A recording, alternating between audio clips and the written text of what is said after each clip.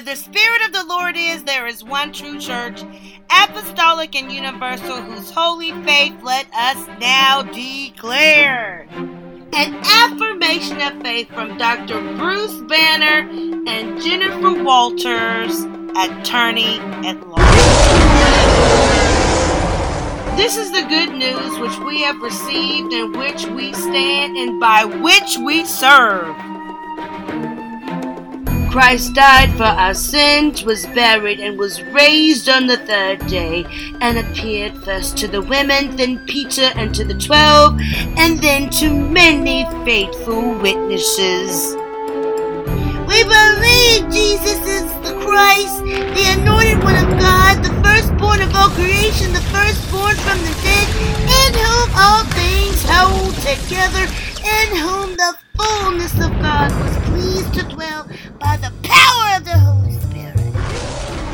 Christ is the head of the body of the church, and by the blood of the cross reconciles all things to God. Lord have mercy. Christ have mercy. Lord have mercy. Amen.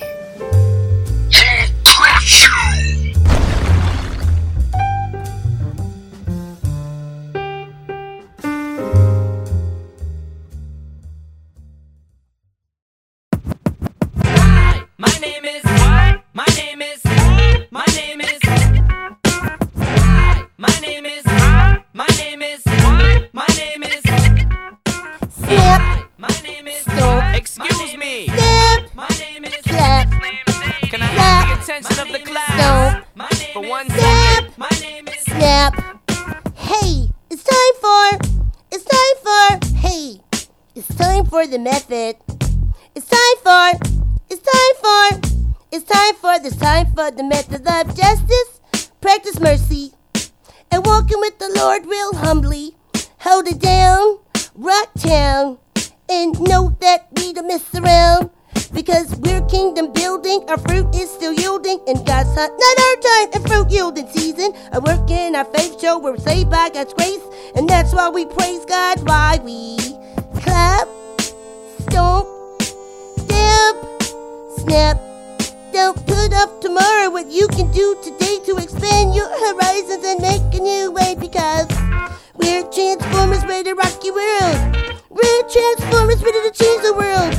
We're transformers, but we're not robots in disguise. It's time for it.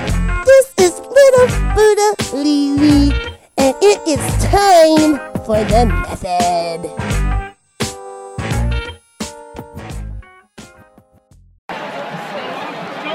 That's an Arkansas Razorback.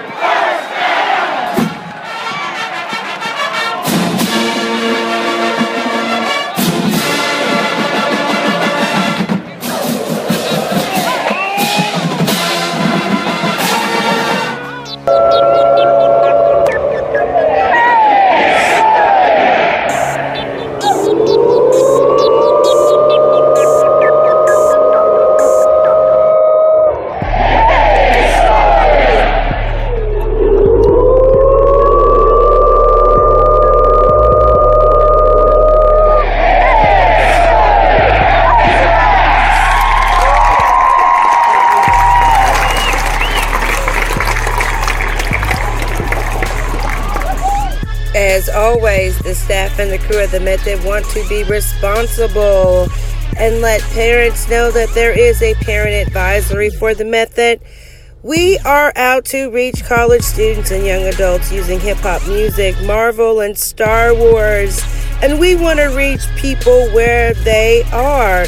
Some of the lyrics in our songs that we play are explicit, and the subject matters that are covered in our Disney fan fiction are explicit when it comes to language, sexuality, partying, use of drugs, dealing with relationships, and violence. We're between the PG-13 rating and TVMA. I'm just keeping it real, because if you're not 16 years old or older, in the name of the Father, Son, and the Holy Ghost, please ask for permission to listen to the Method. And if you're an old-fashioned Christian, It's okay if you listen to something else because we don't want to offend you. This isn't the church show for you. It's all right. We don't want to upset you because we are mindful that God loves everybody everywhere and can reach people in a whole bunch of different ways.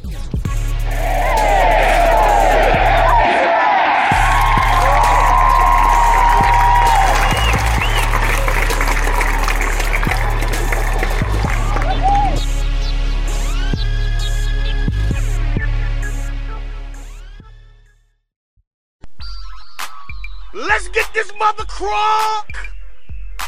Yeah! What? Okay! Hey! I gotta ask you a question. Do you like the method? Cause if you do, then follow us all the time. Like us on Facebook and follow us on Instagram and Twitter at The Method 3. It's easy. If you have Apple Music and you like the songs that we play, you can download the songs from The Method Radio. And if you miss Saturday Vesper here on KABF, you can download episodes of The Method on Apple and Google Podcasts, Spotify, and on all major streaming platforms. That's right. Shake that monkey, man. There's something to celebrate. So I'm talking about. Thanks for your support. And thanks for being down with the method. Yeah, thank you.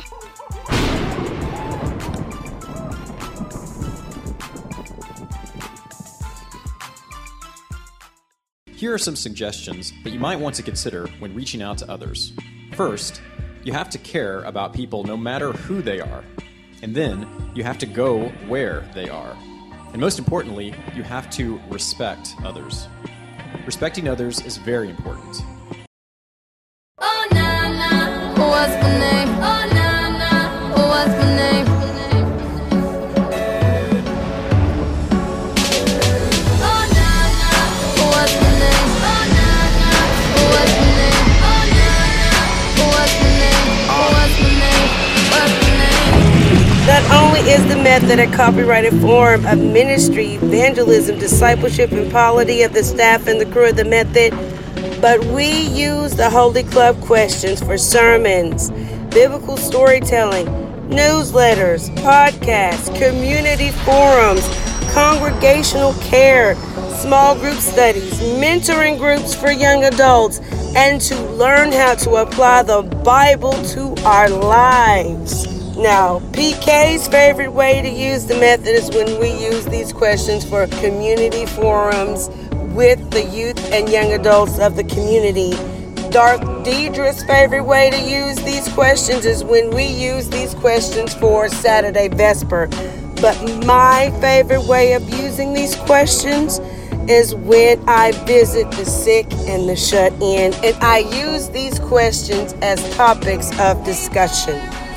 Everything that we do with the method is based on the 22 questions of personal reflection of John and Charles Wesley when they were students at Oxford, and there are 30 copyrighted ways that these questions can be used in ministry in the local church, in schools, both public and private, and at colleges and universities.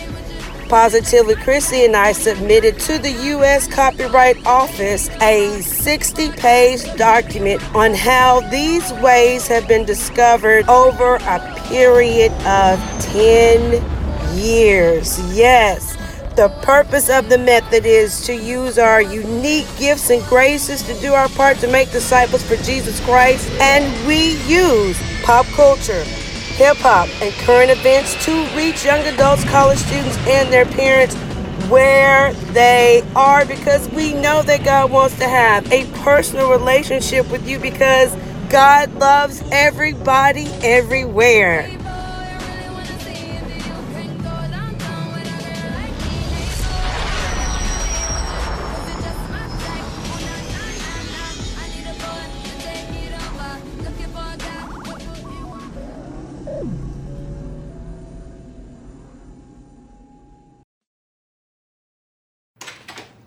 swing by later after I'm done voting. Oh, don't tell me you're still watching Dancing with the Stars. No, it's November 4th. It's midterm elections. What? I'm voting in midterm elections. What? Midterm I elections. can't hear you breaking up. What are you saying? I'll call you later, Auntie. Bye. Love you too. Yeah.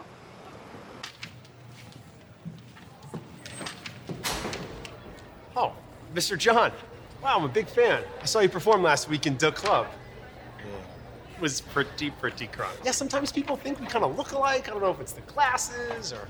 No. All right, can we have the ballot? All right, there are voting booths from the windows over to the walls. And rock the vote, dude. All right. Thank you. Skeet.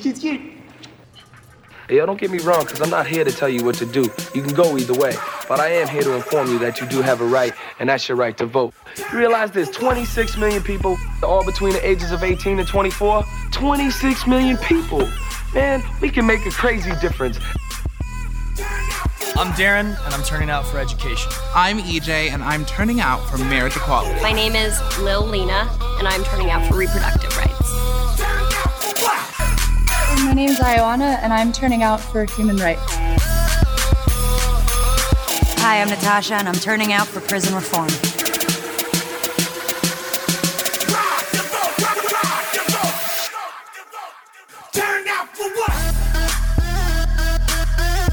I'm KV Knox, executive producer of The Method, and I will show up in November to honor the sacrifice that our ancestors made for blacks to have the right to vote. I'm Sophia, and I'm turning out for women's rights. I'm Devendra, and I'm turning out for deforestation. What's up? It's Lil Jon, and I'm turning out for the legalization of marijuana.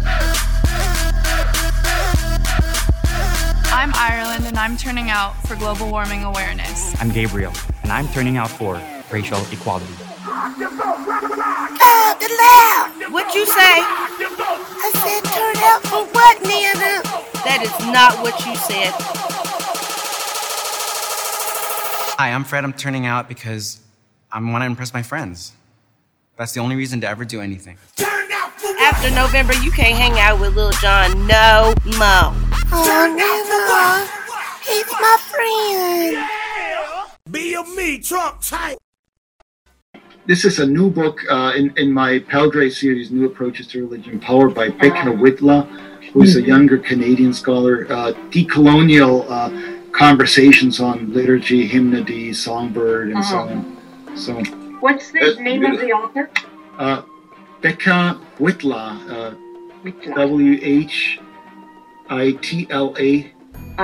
Okay, thank you. There. And that's a Canadian sister, huh?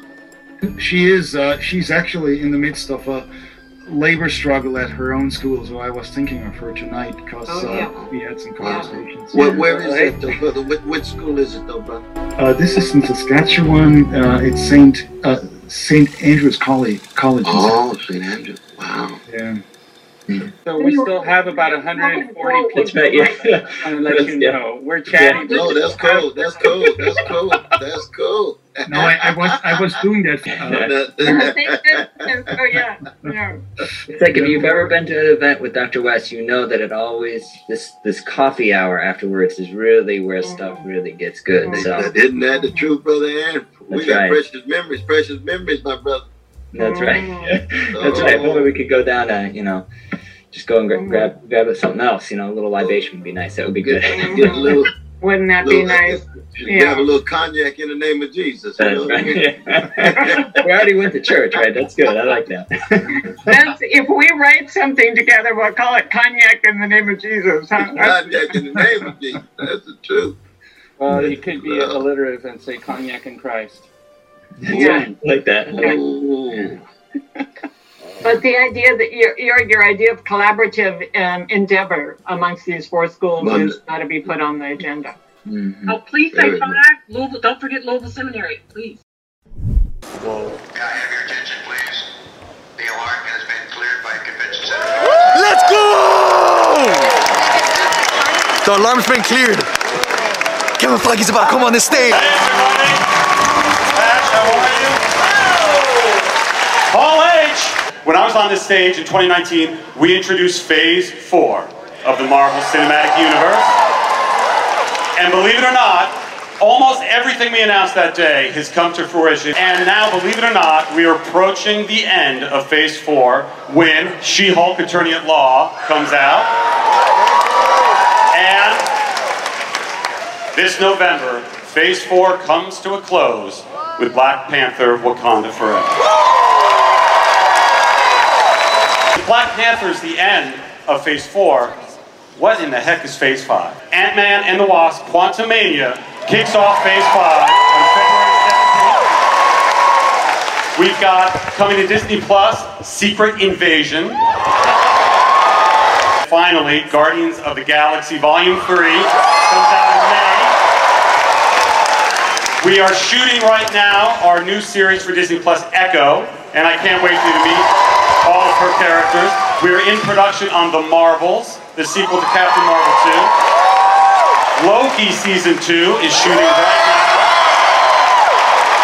now. Blade, starring Mahershala Ali, comes out November 3rd, and we start filming this October.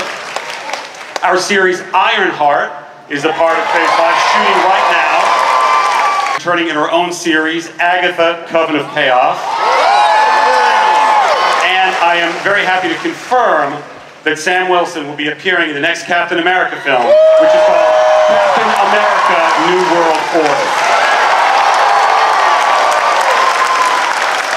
And rounding out Phase 5, we have a series on Disney Plus. This is very special. It is going to be an 18-episode first season. 18-episode Daredevil Born Again. And starring in that show are two people I hope you've heard of, Mr. Charlie Cox and Vincent D'Onofrio. The end of Phase 5, July 26, 2024, with this.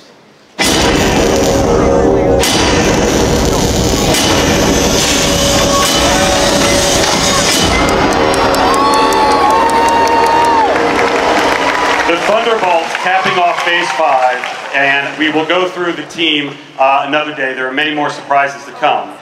If you guys wouldn't mind looking ahead a little bit with me to Phase 6. Oh my God! Oh my God! Phase 6, confirming Fantastic Four is finally on November 8th, 2024. Now there's a lot of dates there, and there'll be plenty of time to have more surprises to take you through everything, but you might want to know how Phase 6 ends. And there are two films that bring Phase 6 to a close. Aaron, will you shut up talking to the old lady and listen to Kevin's? And it's going to be two new Avenger movies. Avengers the Kang Dynasty and Secret Wars! Oh my God, Aaron! Aaron, are you listening to Kevin? You know what, I'm gonna choke you out when we get back to Arkansas. Yeah, you wanna get hemmed up by Darth Dakini, don't you?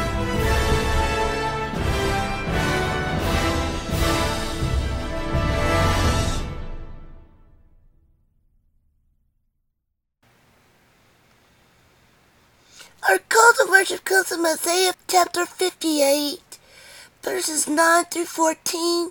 I'll be reading from the New Revised Standard Updated Edition. You got that? The Updated Edition.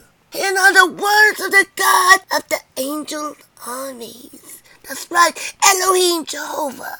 If you remove the yoke from among you, the pointing of the finger, the speaking of evil, if you offer your food to the hungry and satisfy the needs of the afflicted, then your light shall rise in the darkness, and your gloom be like the noonday.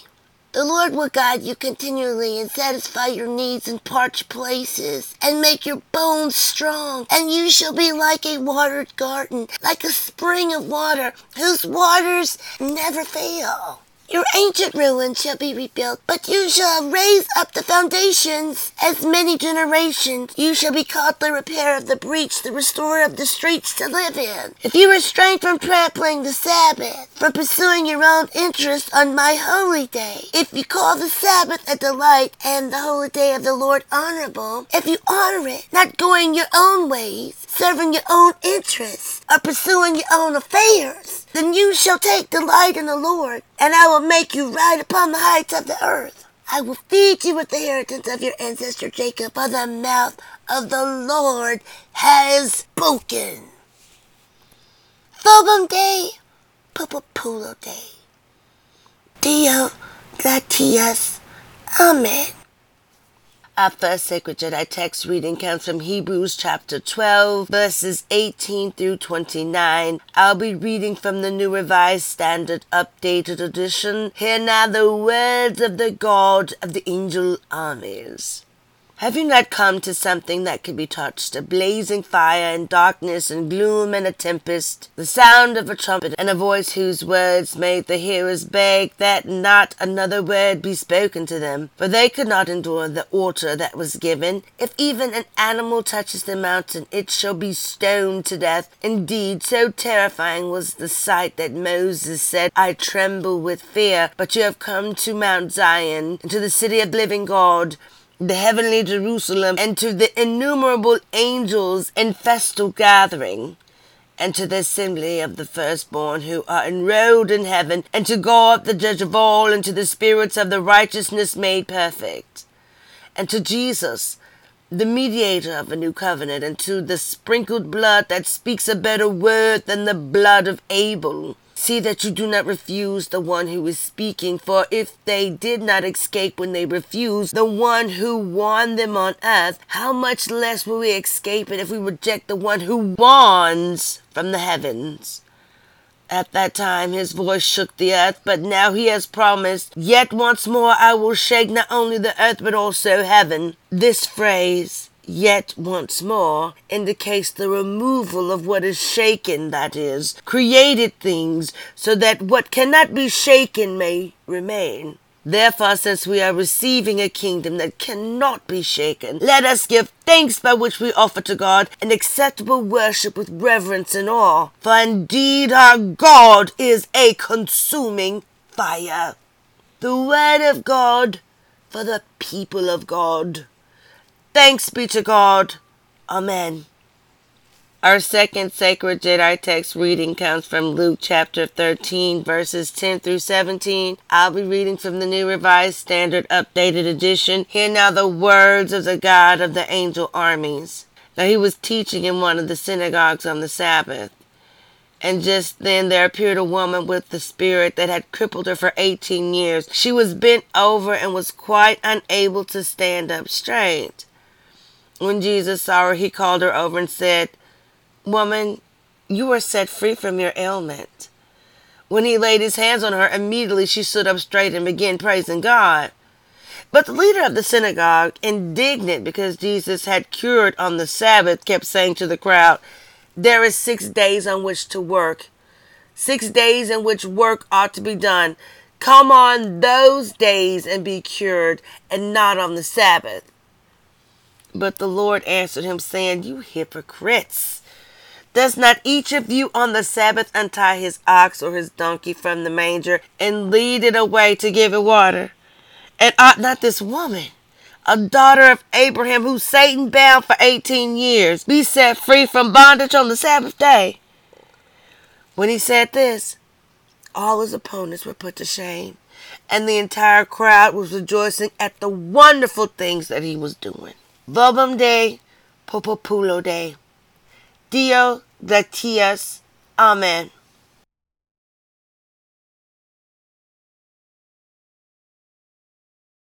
All right, we are back. Yes, we are. We want to thank God for our ministry and our congregation for listening. And we hope that we inspire you to want to live by the G code. If you're listening with us for the first time, well, I guess what we need to do is tell you exactly what the G code is. The G code is just our way of living out the general rules of John and Charles Wesley. We had to put a new spin on them with some wise words in order to live by them. So we live and die by this. We do everything we can to do no harm. We strive to do as much good as we can. And we show that we are doing this by being good people and neighbors. And that is the G code. And guess what? If you're down with the method, you can live and die by the G code too. If you want to transform your life and community, just start with the G code and go from there. More is coming up next, so we want you to keep it locked right here.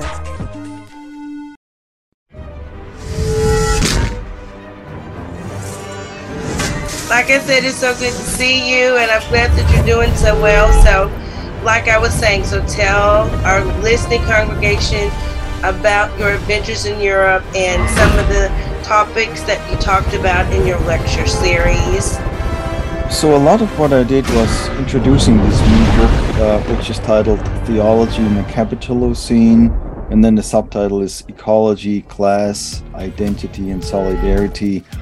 And that's basically talking about what theology is doing, what Christian life looks like in this Capitalocene, which is probably not a term that's familiar to a lot of people, but what we're talking about is Capitalocene is the age when money rules supreme. And I think a lot of people are agreed that this is the age right now. You know, if you look at these ages, there's the geological age of the various, Pleistocene is the last 10,000 years, since the Ice Age. And then a lot of people, Holocene, I think is the one, that's the current one. So a lot of people are saying, we now live in the Anthropocene, which is the geological age when humanity rules supreme. And some of us are not quite correct. We're actually not in the Anthropocene, but in the Capitalocene, because it's not all of humanity that rules, but it's big money. So that's what I've been talking about. And there was some events in Italy, in Bologna. We had the European Academy of Religion. There's some younger scholars there that really are interested in talking about these issues. Not only what's the problem here, how does money rule us, but what do we do about it, right? How do we resist that? Gave some presentations in Berlin and Germany on that with the Rosa Luxemburg Foundation, then moved on to Amsterdam. There was a society for the advancement of socioeconomics. Those are all scholars that think about alternatives, and that's what interests me.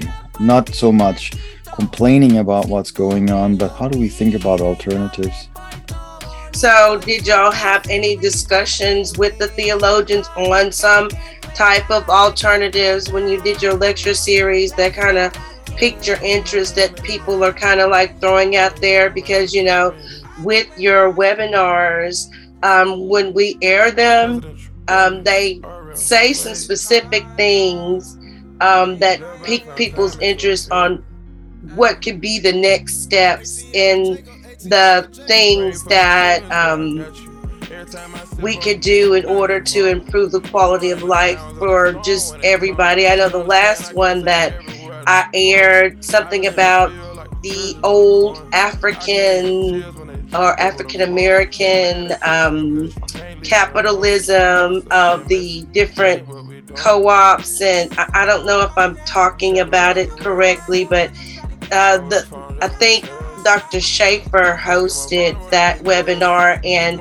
they just talked about how back in the day, how this form of capitalism was what most people used, and it was more equitable. More people got a piece of the pie versus the capitalism that we live in America. Did y'all kind of discuss those kind of things when? Right. Yes. Yeah. That's very much what we're thinking about. This is also the work that we're doing here at Vanderbilt in the Wendland-Cook Program in Religion and Justice. That's the program I'm directing here at Vanderbilt.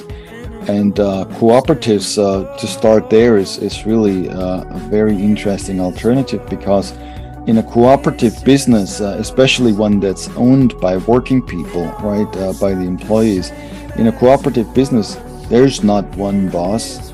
And the problem with the one boss is not just that there's somebody who can tell you what to do and you have no rights and no voice, but it's also that usually whoever's the boss or whoever's behind the boss is raking in all the profits. And that's really capitalism. So if you wonder what is capitalism, well, someone once put it to me this way: the golden rule. Of course, people think they know the golden rule, but this is really a joke. His joke was to say, The golden rule means the one with the gold rules. One who has the gold rules. And I think this is what we see in capitalism. The one who has the money, or the ones who have the money, right? Owners, investors, CEOs, so on.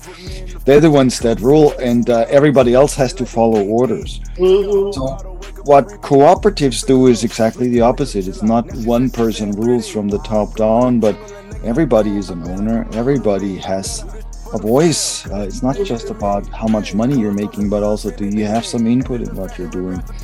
And what we're saying is this is really an alternative to capitalism. So it's not just a nicer capitalism, but this is something that turns the rules of the economy around. Not just that everybody's taken care of, but also that everybody has a voice. That's what's important to us.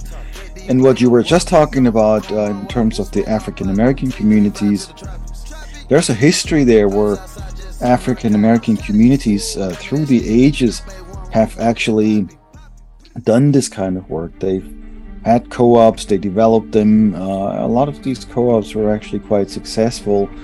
The reason why a lot of them don't exist anymore is not because they failed, but because they were actively destroyed. Once they became too successful, the dominant business said, well, this is too much competition, and they found ways of tearing them down, getting rid of them, and so on. There's a book I can recommend by a colleague of mine, Jessica Gordon-Nimhard, and the title of the book is Collective Courage. This is all about the African American cooperatives, what they've done, how successful they've been, and also what happened to them, how they were in many cases destroyed. So, like Black Wall Street in Oklahoma, that's just one of the many examples that history can tell about how these co-ops or economies have been actively destroyed. Dr. Rieger. Yeah, Black Wall Street, that's an interesting one. I guess a lot of people don't even know that there have been African American communities that have been very successful in business, and of course that has always been there always has been pushback against that. But on the other hand, keep in mind too, this is not just about people now reproducing the capitalist system, and African American communities have done various things. African Americans have been successful capitalists, but African Americans also have built alternatives, and that's what we're interested more, not just how do we have a more inclusive capitalism, but how do we build an economic system that's more just, that's more equitable, and where people not only reap the benefits of their work, but also have some input. We talk about this as economic democracy, which is a new term for a lot of people. Everybody knows America is the land of democracy, but when we say democracy, we mean political democracy, right? Elections, voting, political system, Congress, Senate, all that stuff, which is important and a great accomplishment. But what we're not talking about is that parallel to this political democracy, there could also be economic democracy, where businesses are not run from the top down, where workers have a voice, where people have an input, where communities matter. And of course, not just human communities, but even the non-human world. Right now, none of this really factors into business decisions. So, Dr. Rieger, why do you think that it, like the establishment, what is it about the pushback about giving people more that is just so concrete and so stoic, so strong? What you're saying makes so much sense to me, and I'm trying to understand why this isn't implemented in our world today. And it kind of reflects on the equitable lifestyle that Jesus talks about in the New Testament. Why is it that people are pushing back from it so hard? Do you have an idea of why, maybe? Yeah, no, that is a great question. And let's talk about religion here as well. We've been talking about politics, the economy, but I think you can see the same structures in religion too. So if you look at average churches that oftentimes the people who have the money have the influence in these churches. You know, people think churches are somehow run by pastors, but most pastors know that their power is limited and that they have to listen to who gives the money, who has the interest. Yes. Why is it? Well, I think because we somehow equate having money with having rights, you know, having power being important, and so the people that have the money then basically expect that there will be done. And also, if you think about it, I mean, there's an interesting thing in religion. On sort of in American law, we have the separation of church and state, which I think is a good idea. You know, do not confuse church and state, religion and politics. But we don't have any separation of church and money. So that's true. You know, and you see this in everyday church life. I mean, any church that has some money or some people with money in it knows what I'm talking about. This is oftentimes, you know, without even reflecting. I mean, this is not even a conversation. It's simply accepted that this is the way things happen. People who have the money have to say, and that's pretty much the same everywhere in society. So you can say that's the way the economy is run. That's the way churches are run. But let's be really honest. That's also the way politics is run. Yeah, because we have some safeguards. Yeah. Are y'all addressing some of the issues through newsletters through the Wendland-Cook Program, like with the decision of the Roe versus Wade stuff and other things of that nature? Or are y'all publishing articles concerning that on the website? Yeah, we're addressing a lot of these things. If anybody is interested, they can go to our website. This is the Wendland-Cook's website. It's one word: Religion and Justice. religionandjustice.org. That's our website. And we're commenting on a lot of things. I mean, definitely what we were just talking about. We haven't done a lot on the Roe versus Wade yet because we have a big series of webinars coming up this fall, starting the last Monday in September and then every Monday in October. We're doing a series of webinars with activists and theologians and people who are at the forefront of what is now called reproductive justice. Okay. So this is not just about, you know, I mean, people think Roe versus Wade is mainly about abortion, which is very important here. But, you know, we're talking about reproductive justice, which has to do with more than abortion.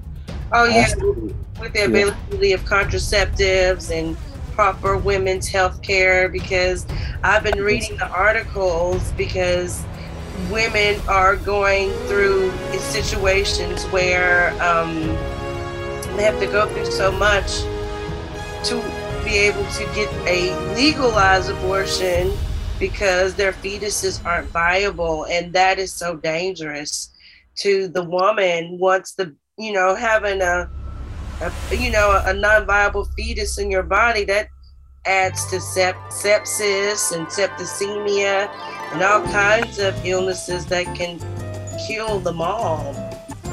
Right, it's all these questions, and healthcare, of course, is a central one here. Questions of economic justice is part of it too, because who has access to healthcare, who can even afford to get treated, who can afford to get, the medical attention it takes, the community's attention, and so on. So all of this is really crucial, and so this is why for us the term reproductive justice matters. By the way, this is a term that came out of some work done in the 1990s by all Black women.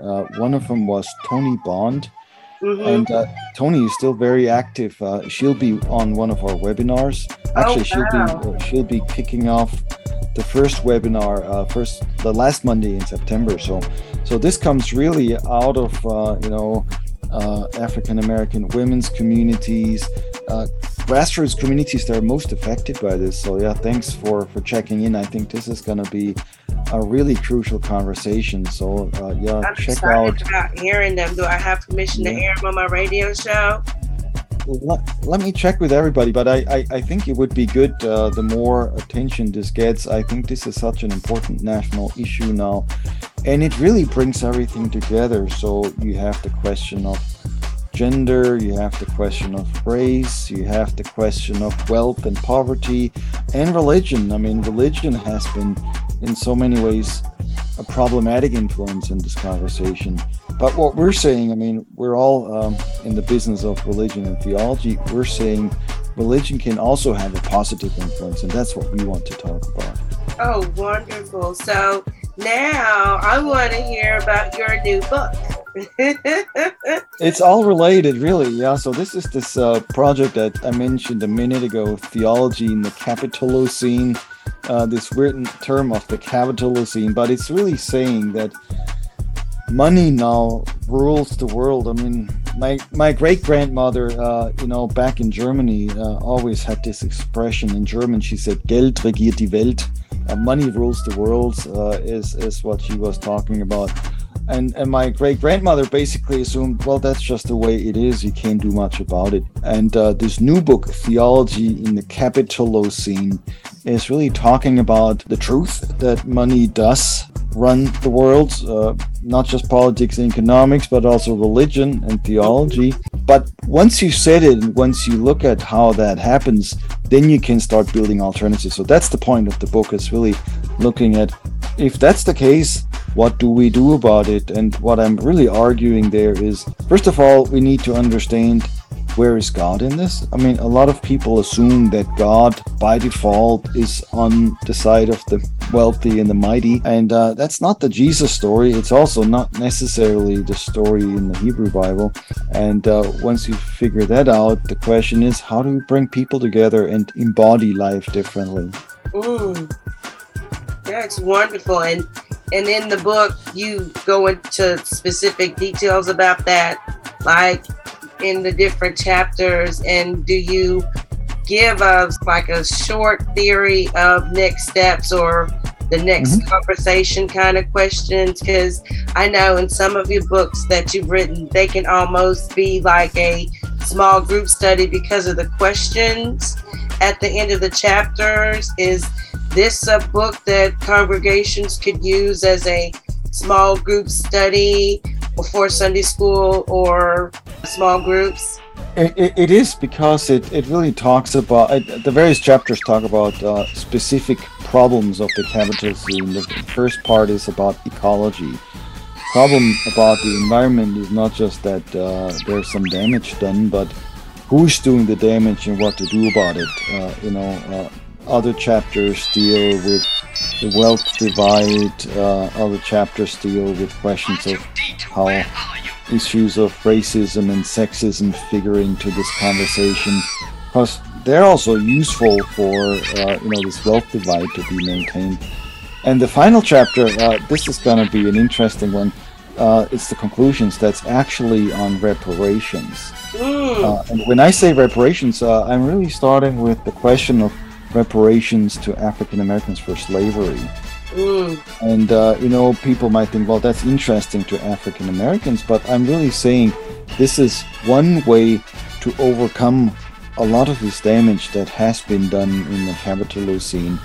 And you basically start, that's one of the points of the book, you really start where the damage is most profound, and slavery, if you think about it, is sort of one of the worst kinds of things that humans can do to each other. And once you address that, a lot of other things will be addressed as well.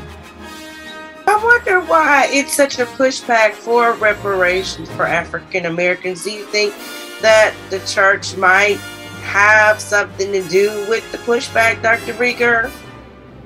Probably so, because like I said earlier, a lot of what's happening in the church is really determined by the status quo. And so pushback here means, people that have some power pushing back because they don't want to lose their power.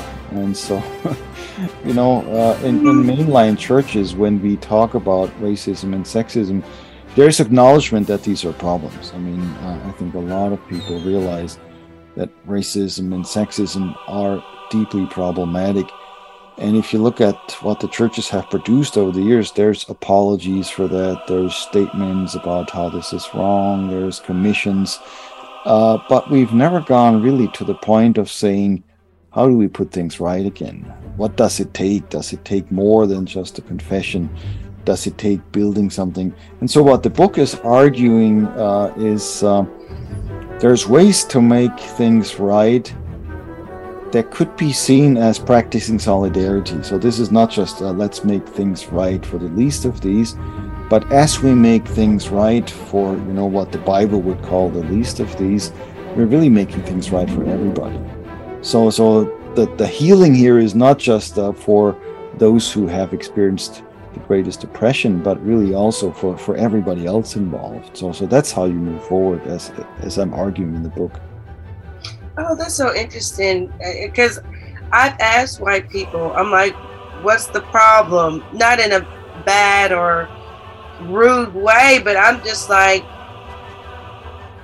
something that always rings true to me is like in one of the webinars that you talked about how Germany, from where you came from, the country wasn't should reprimands be done, but how do we do it kind of thing. And I've even made reference to what you said in those webinars and sermons that I've done here in Arkansas, and I'm just like, that is so true. It's not if we should do it, but how we should do it. And I just don't see how doing that could take power away from somebody.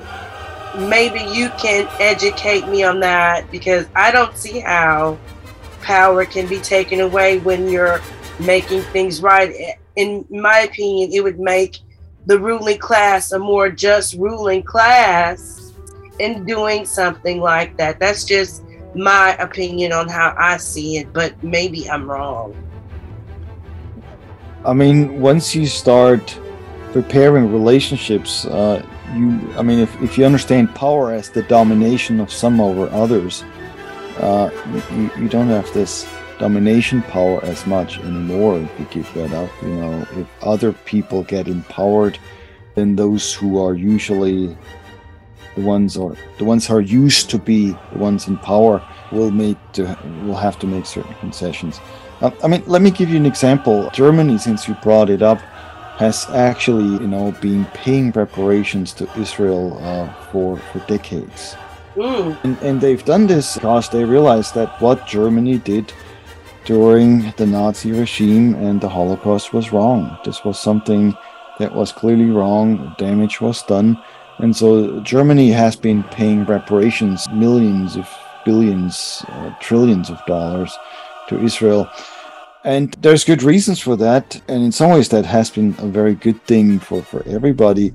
But think about it this way. If you pay trillions of dollars, you don't have it anymore. You have to give something up, That's the first step. I'm actually talking about these German reparations in the last chapter also, because there has been a problem in the sense of, just handing out money. So as Germany went along and handed out money, what happened on the side of Israel was that money helped build a lot of good things, but it also helped build some inequality. And so Israel is actually now, economically speaking, one of the more unequal industrial countries.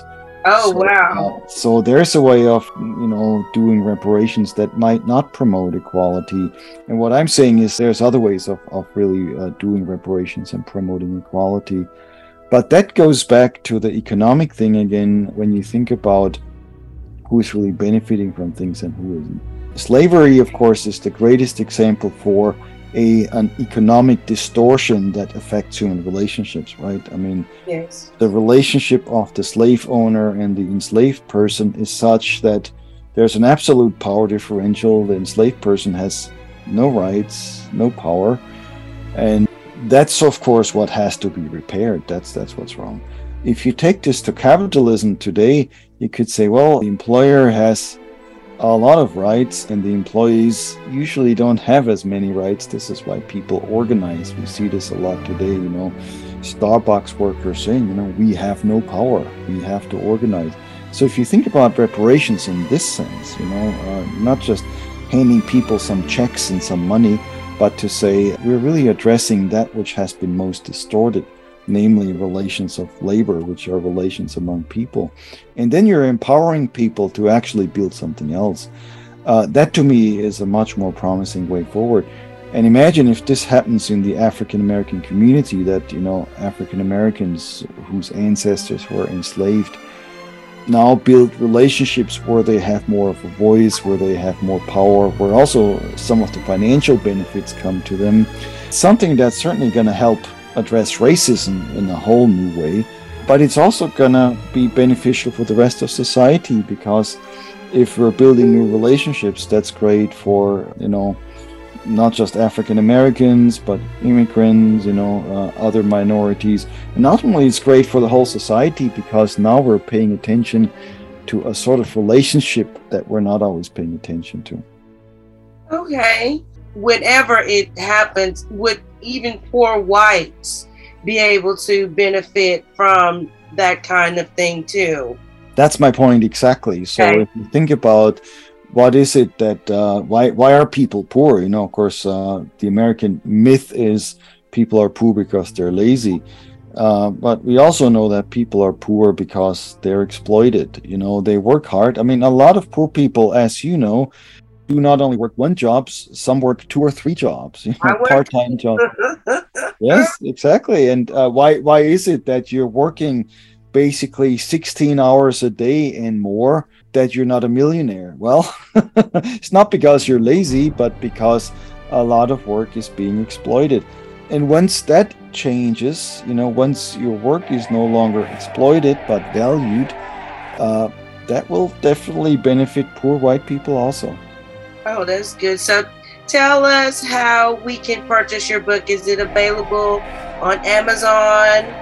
Anywhere you can, Amazon for sure. Any place you can buy books. Theology in the Capitalocene. I made sure with the publisher that it's available as a paperback, so that means it's also going to be affordable. Mm-hmm. A lot of these books these days are getting more and more expensive, so we tried to keep the price at a pretty decent level. The trick for people is always, how do you spell my name, right? Joerg Rieger. Sometimes I have to sort of just spell it. First name is Joerg, and then the last name is Rieger, Rieger, and the book is Theology in the Capitalocene. So what's your plans this fall? You got a heavy load to teach in the divinity school? My teaching load is normal, but I'm doing a lot of other things, speaking engagements, webinars, and we have a new group of fellows coming into the Wendland-Cook Program, so we're really looking forward to our new student faculty. We have student fellows and faculty fellows, so there's going to be a lot of work that's going to be done. And I always say, the Wendland-Cook Program for Religion and Justice is pretty unique, because there isn't really any program like it in the United States. I mean, programs usually talk about all kinds of issues, but not about economic injustice and what working people can do to organize. That's what we're focusing on. That's a good thing to focus on, and that's why we're always going to promote you, because I enjoy just the conversations that stem with people that I talk to about, that listen to the show and hear the webinars. I mean, it's eye-opening and very educational. So I'm very grateful for, the partnership with KABF and the Wendland-Cook Program for Religion and Justice. Very, very, very, very grateful. You have any final words, Dr. Rieger? Just a word of thanks. I really appreciate the work that you're doing, Dina. Thanks for not only doing this work, but for having done it consistently for many years. That's greatly appreciated. And, for you listeners, check us out at religionandjustice.org. And we're still a fairly new program, so we're really just sort of in our first couple of years. And we're seeking to build something that hopefully will be relevant to people. If anybody is interested, we're starting this new project called Solidarity Circles, which is for faith leaders, faith communities. So that means, anybody who is part of a faith community can work with us. Solidarity circles put churches and solidarity economy together. So we think that by getting the churches involved in a more just economy, the economy benefits, but the churches also benefit, because that helps you maybe live a more faithful life, think more clearly about your faith. Who is God? What's the church all about? What does Christianity mean? Those are going to be small groups. We're starting them in September. Are they going to be like online like this? Because I try to sign up for stuff and my schedule has been getting changed and stuff. So is it going to be like the little Zoom thing, small and discussion? Right. It's going to be online. We'll do this once a month for 9 months starting in September. And we've done a pilot project in the spring, and we have people from all over the country. Actually, somebody from Europe even joined us.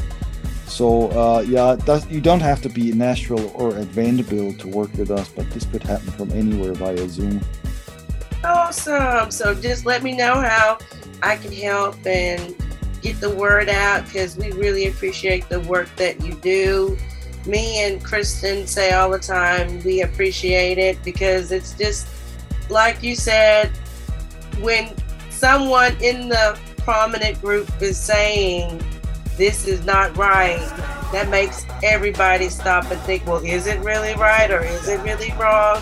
Because if it's me saying it, like you said, it's just them saying this, complaining again. And I just appreciate that I think it's courage, very courageous that you are doing what you're doing, because you're saying something that's completely off the cuff to a lot of people right now, something that people really don't want to hear. So that's right. Yeah. Thanks for that.